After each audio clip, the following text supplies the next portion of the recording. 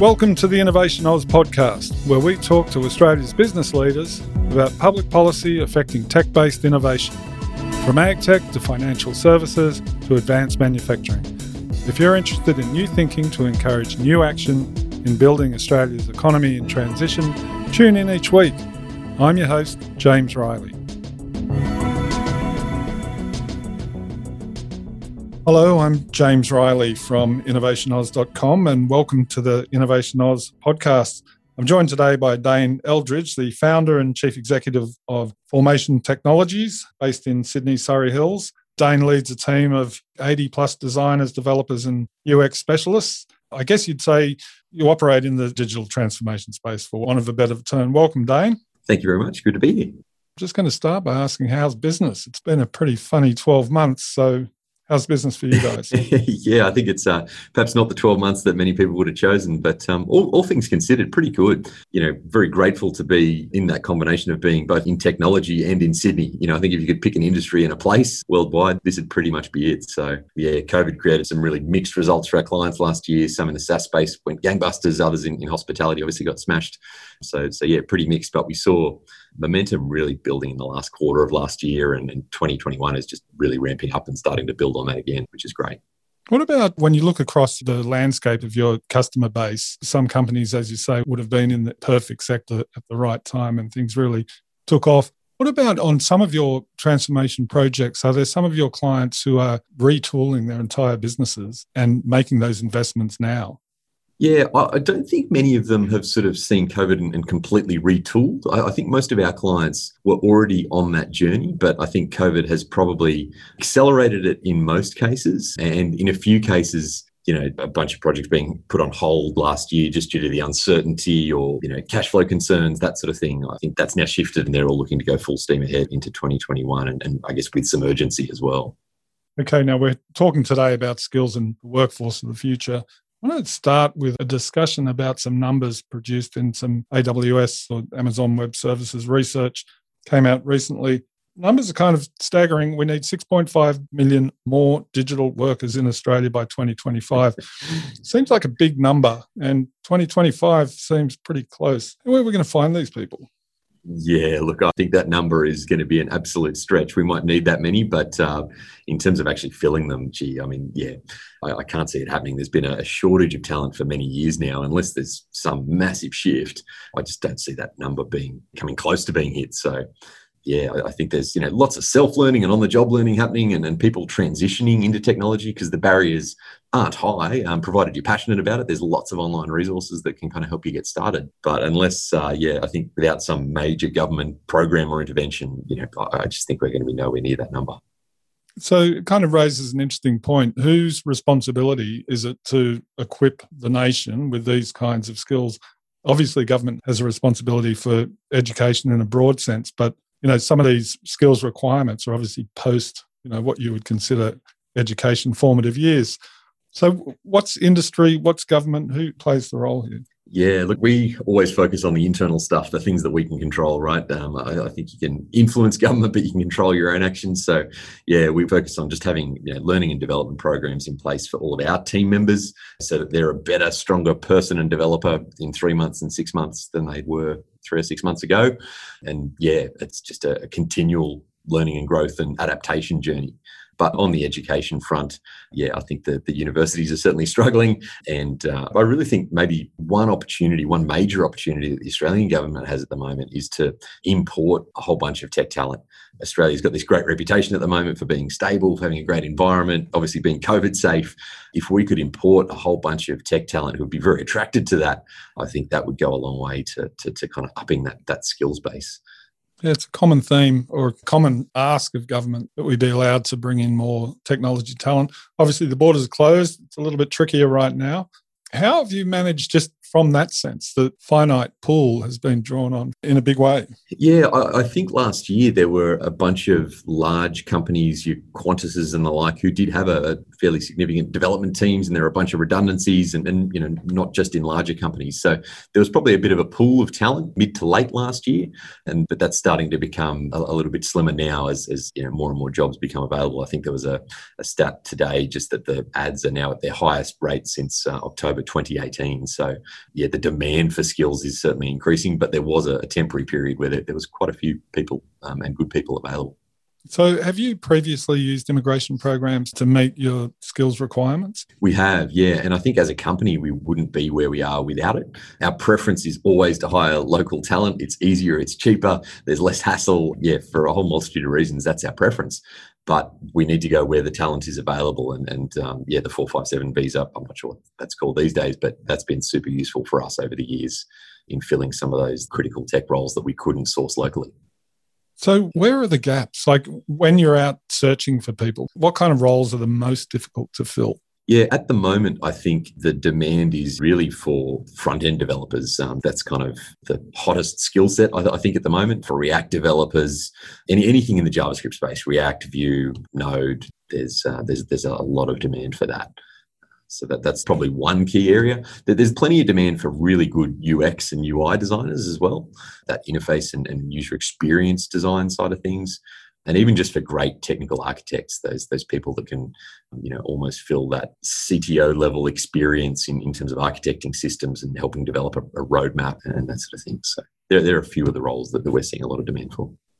Has the archetypal developer, the skill set that kind of makes up that body, has that changed over time? In my mind, when I was younger, a developer would be in the background, seen, not heard. But these days, is there a changed role there? Like, does the developer have to actually be a front end to the discussion with the business, or is that more part of a team?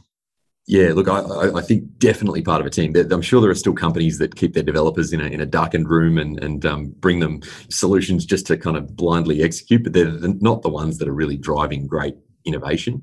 I think the companies that do really well use developers as creative problem solvers and actually get them involved in the problem definition space and get them involved very early on because they can bring unique perspectives to the design of a solution. So yeah, I think that's definitely the direction that good companies are headed in with it, and using those developers in areas where the company can really build a competitive advantage, those spaces where they can differentiate themselves, where they use those developers best. In terms of skill sets, yeah, it's definitely specialized over the years. So it's gone from you'd have a developer was a developer and they'd kind of do front end and back end and databases and QA and they'd write the scope and maybe even do some design on the front. These days, again, if you're trying to really compete and produce top-notch solutions, yeah, it's more likely that you've got a cross-functional team with the best of each of those skill sets. So you were talking earlier about your own sort of internal training programs and making sure that your people are constantly refreshing and learning new things. I'm wondering if you look at the more formalized institutional education, are you finding that the graduates are coming out with the skills that are required or that they have a baseline on which to build? How's that institutional training piece rating these days? Yeah, I think there's much less of a correlation between being a great developer and having a tertiary qualification like a uni degree than what there was in the past. That's definitely the case. We find great developers may or may not have a degree. I think most developers, when they come straight out of uni, they've got the foundational thinking skills, which will set them up really well long term, but not necessarily the practical hands-on skills to make them useful immediately. There's a period of kind of becoming, I guess, commercially ready, which can take a little bit of time. So what does your recruitment process look like these days? I mean, it sounds like you don't necessarily go and bang on the doors of the university as a matter of course. They're just one source. So where are you finding people? Yeah, so from all sorts of different locations. So whether it's Seek, LinkedIn, proactive reach outs, again, most great candidates are employed. So that proactive reach out is really important. Referrals are a great source as well. If you've got a great team, they often have networks of other great people that they've either worked with before or that they've had contact with through other projects. So yeah, referrals are a really fantastic source. But I think in terms of recruitment process, you've got to have that great skills assessment in place. We use a sort of a practical timed test for every role, both technical and non-technical, to kind of weed out those who can do versus those who can talk the talk, but potentially not be able to execute in a really high performance way. So team augmentation, I think you're quite heavily involved in those themes around team augmentation. What are we talking about there? So team augmentation is where a company may have their own development team, their own existing team, but they lack a particular skill and they're finding it difficult to fill, or they only need that skill for a particular period of time. So they might need someone for 3 months or 6 months or even 12 months, but they know it's not necessarily a full-time, long-term hire. So they leverage a service like our team augmentation one where they can bring a team member in, add it to their existing team. They can manage it and control it, but they have that skill. And so that person can, add value immediately. You're looking for experienced people that absolutely hit the ground running, who can also kind of contribute to process and culture and help your existing team evolve as well. I think the issue of culture is a really interesting one, particularly as development and transformation projects are driven by these multidisciplinary teams. So can you talk to me about how you infuse culture across your own organisation? And then when you're working on behalf of clients, sometimes on client sites, whether as an individual within a team augmentation process or, where they're simply customers, in which directions does culture flow and how do you kind of keep a tag on it? Yeah, so culture, I think, is something that's misunderstood. Culture for us is about having a very defined set of values that we use for everything from hiring and selection through to decision making day to day, performance reviews, hiring and firing, even based on those values. And so I think the most important part of it is selection.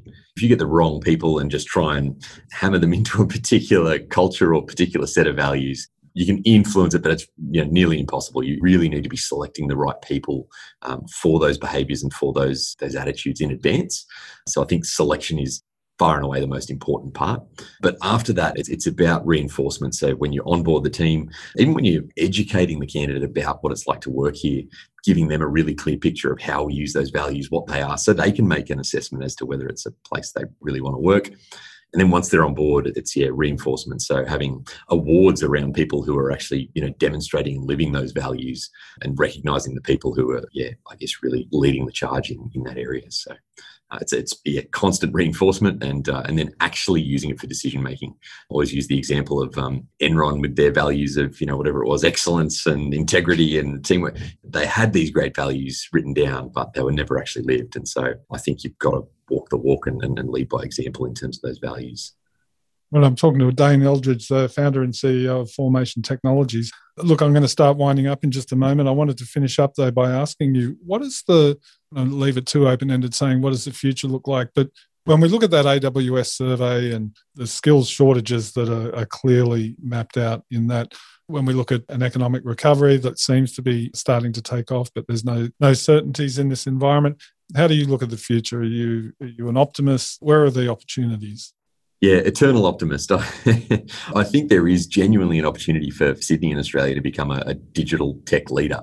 There's some really green shoots and some great examples of companies that have gone global, your Atlassians and Canvas and that sort of thing. But I think the foundations are kind of there. I think we just need to push harder in that direction, to be honest. And I think that it's a great environment and a great place to be. So I'm very positive about what the future for tech in Australia and Sydney in particular looks like.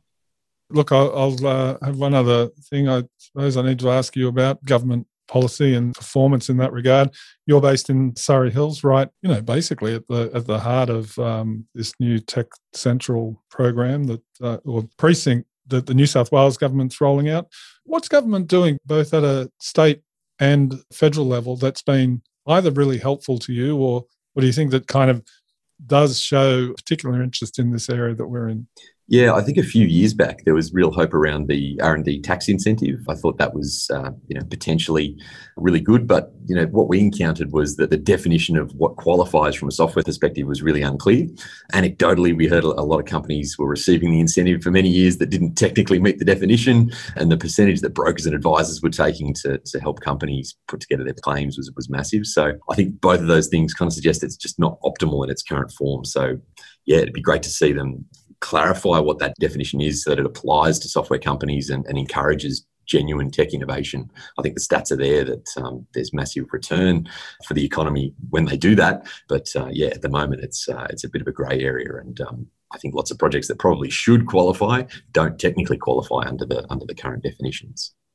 And the outlook specifically for Formation Technologies, will you be adding staff in the next 12 months? Absolutely, yeah. We've got a number of roles available at the moment, and expecting significant growth in the next few months and years. That's what we'd like to see, a tech-based recovery. All right, Dane Eldridge from Formation Technologies, thanks very much for joining us today. Thank you.